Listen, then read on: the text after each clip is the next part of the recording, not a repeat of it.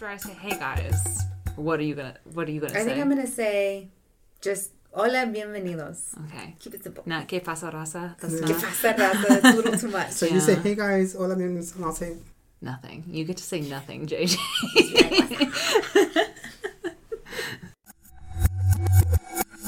Hey guys. Hola, bienvenidos. My name is Nicole Foy. I'm JJ Saldaña. And I'm Rebecca De León. And you're listening to the Latino Card. This is our new podcast. It's our first episode. And so we just kind of want to talk about what this podcast is, what we're about, and, why we think it matters that we're making a podcast called the Latino Card. And who wants to jump into that one? Well, our very first conversation was why we were going to use the word Latino and not Latinx. Mm-hmm. And so I think that's a good conversation to get started. I think a lot of people don't know the significance of the word Latinx because it's a fairly new word. Mm-hmm. So Latinx, obviously, it's a term that has become popular in recent years to make the word Latino gender neutral.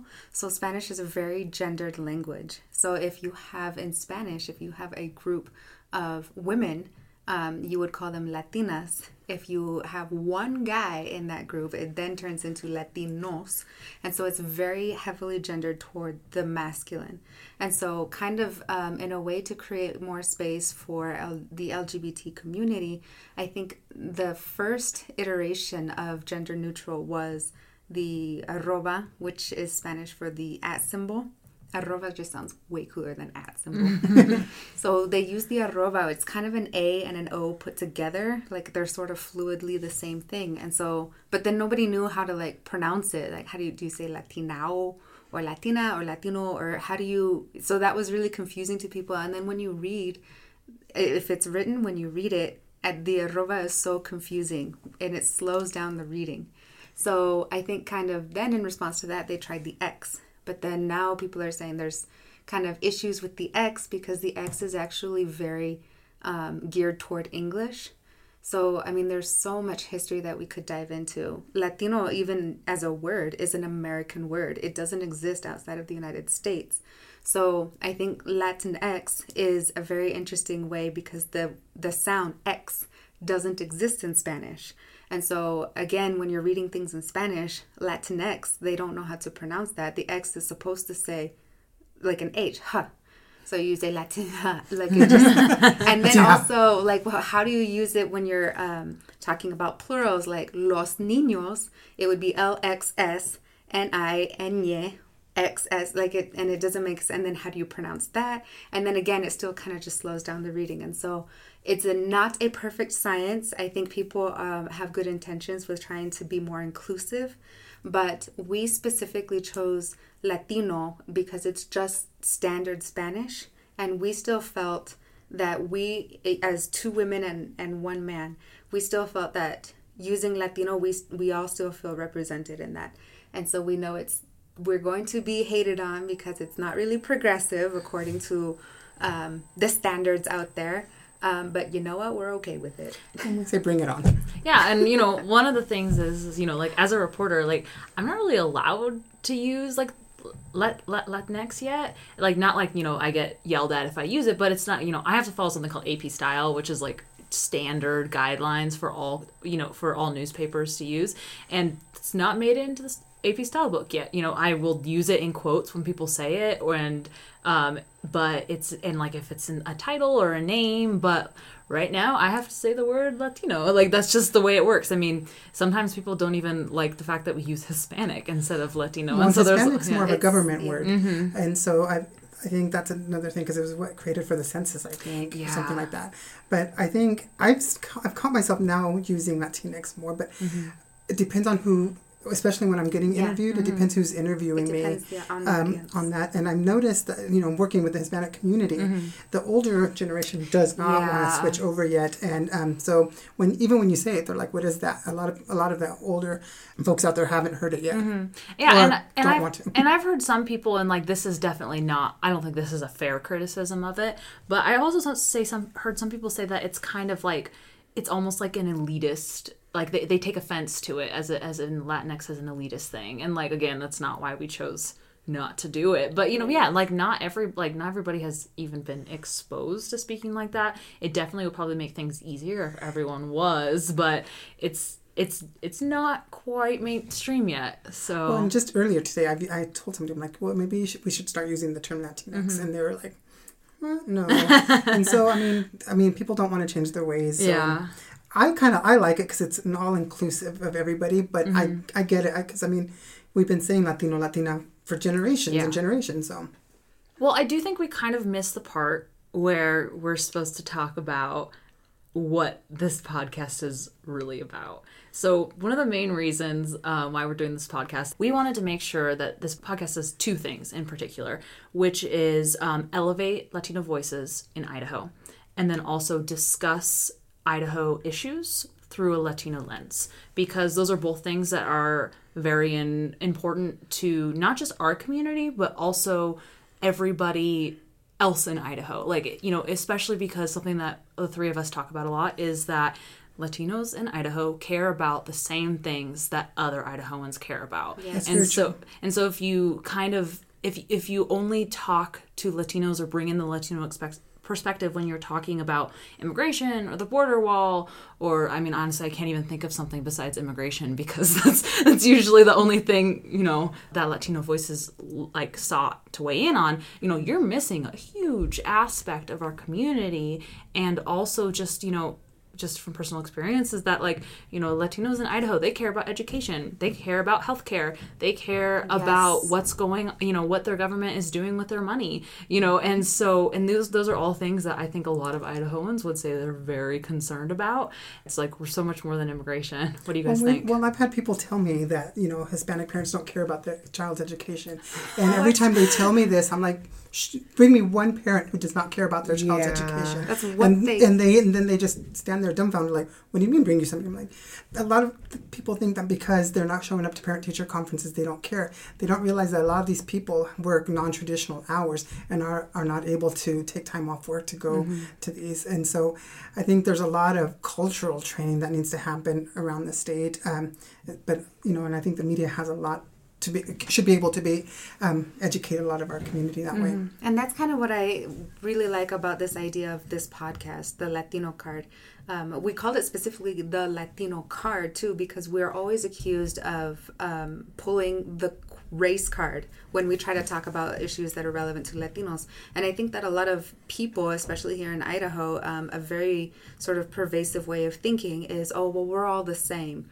And that's true. We're all people, and I am extremely smart, which means that if I apply for a job and I am qualified for that job, I should be considered equally as anybody else who would be qualified for that job. We are not treated equally, and so therefore our experience walking the streets in this state is not the same. This country is built for a certain kind of person.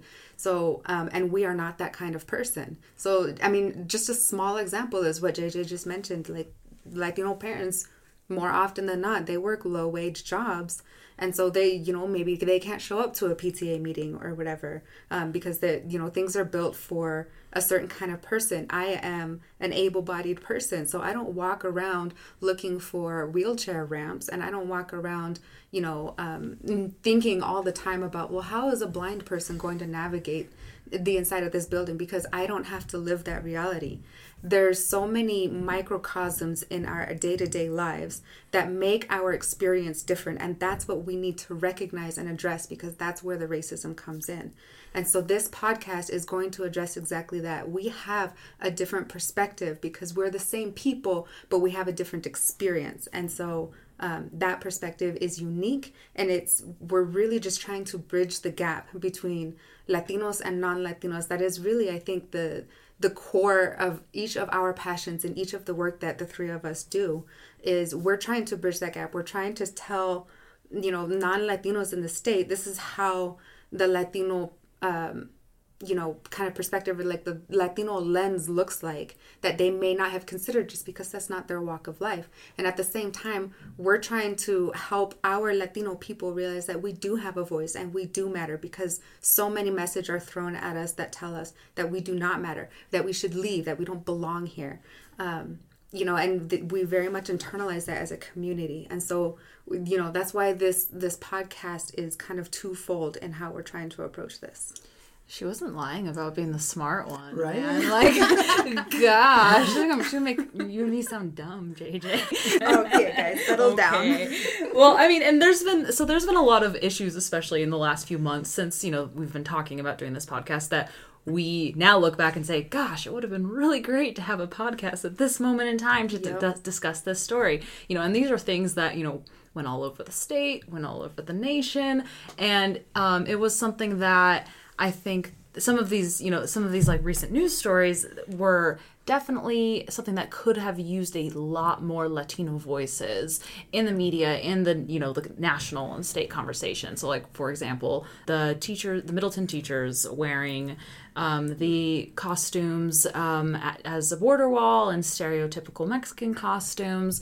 When Ivanka Trump came to a very heavily Latino school district in Wilder, of course, like, there were a lot, like, this is not to, jump on any, like, local media coverage of these issues, because, I do know that, I covered this and interviewed JJ, and JJ was interviewed by a lot of people, especially about Middleton, but it could have been really helpful to have a little bit of a stronger Latino perspective on these things. And, Idaho's not California and Texas. We don't have a huge, like, comparatively, like, Latino population, where maybe they, Latinos are more, like, pulled into, like, that mainstream conversation. So hopefully this can kind of prompt that a little bit. Just, I don't know. What do you guys think? No, I think you're absolutely right, too. And it is significant that we, as Latinos, we're 13% of the population, which means that, except for maybe 1%, the rest of it is Caucasian. Mm-hmm.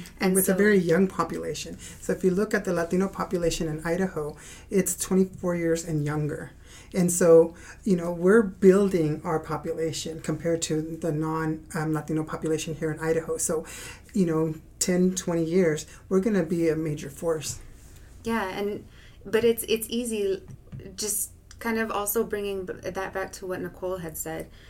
It's easier here in a state that's very homogenous compared to a lot of other states to really kind of dismiss what they could consider a small percentage of the state, but really we are a significant percentage of the state. 13% is nothing to just dismiss, and we are the future, like you said, JJ. We're young, we're building here, we have our community here, we have our roots here, we want to contribute to society, and we shouldn't be pushed aside. And you say we're 13%, and that's true. But if you go to certain districts, especially school districts, like I said, we're a young population, so a lot of these school districts have 50% or more in their schools, and so they're seeing it a lot more, especially a lot of the rural areas here in Idaho.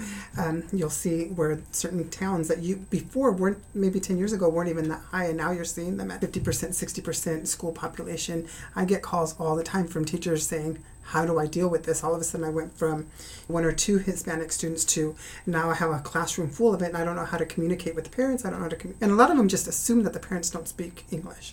I've had calls where they're like, well, I didn't call that parent because I didn't have an interpreter, and the parent's like, I speak English, and so they don't know. So I also feel like we, like, something that we also need to address is just the fact that obviously we're not trying to be the voice of the Idaho Latino community. Very on point. Because yes, right. for one basic fact, we all live in the Treasure Valley, and that the Latino community is all across the state, and like JJ said, in some districts, especially in East Idaho and Magic Valley, they're 50% of a county, and so it's definitely not what we're trying to do. But again, it's just about trying to elevate voices of our community and hopefully provide 1, 2, 3 Latino perspectives on some of the events that come up and some of the news breaking, whether it's in the legislature, whether it's something that goes viral, again, God forbid,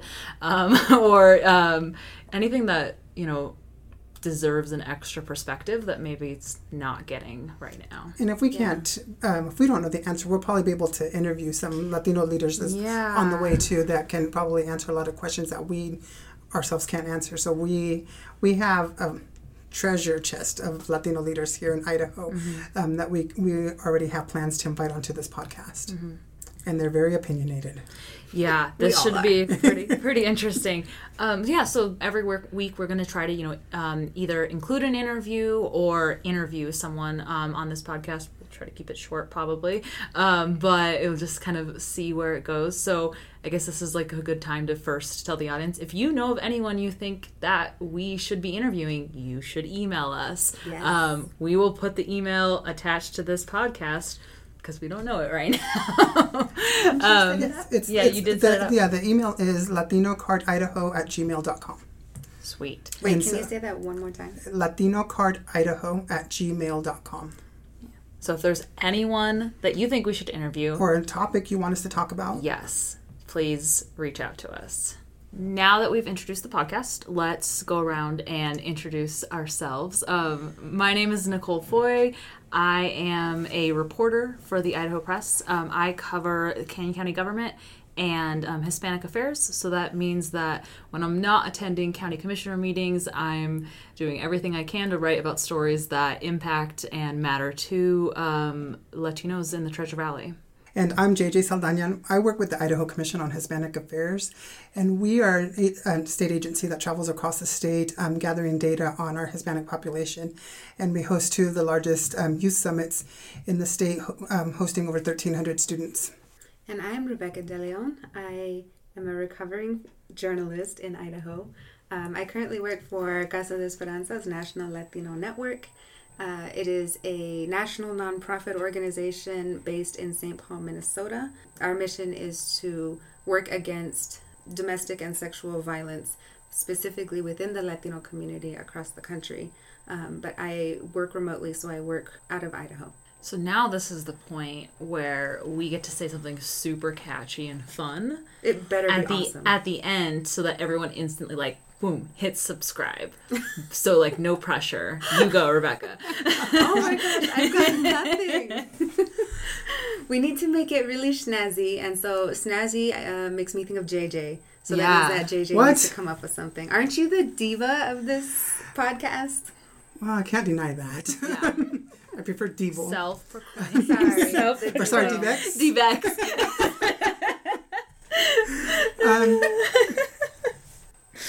Okay. I'm so nervous. Okay.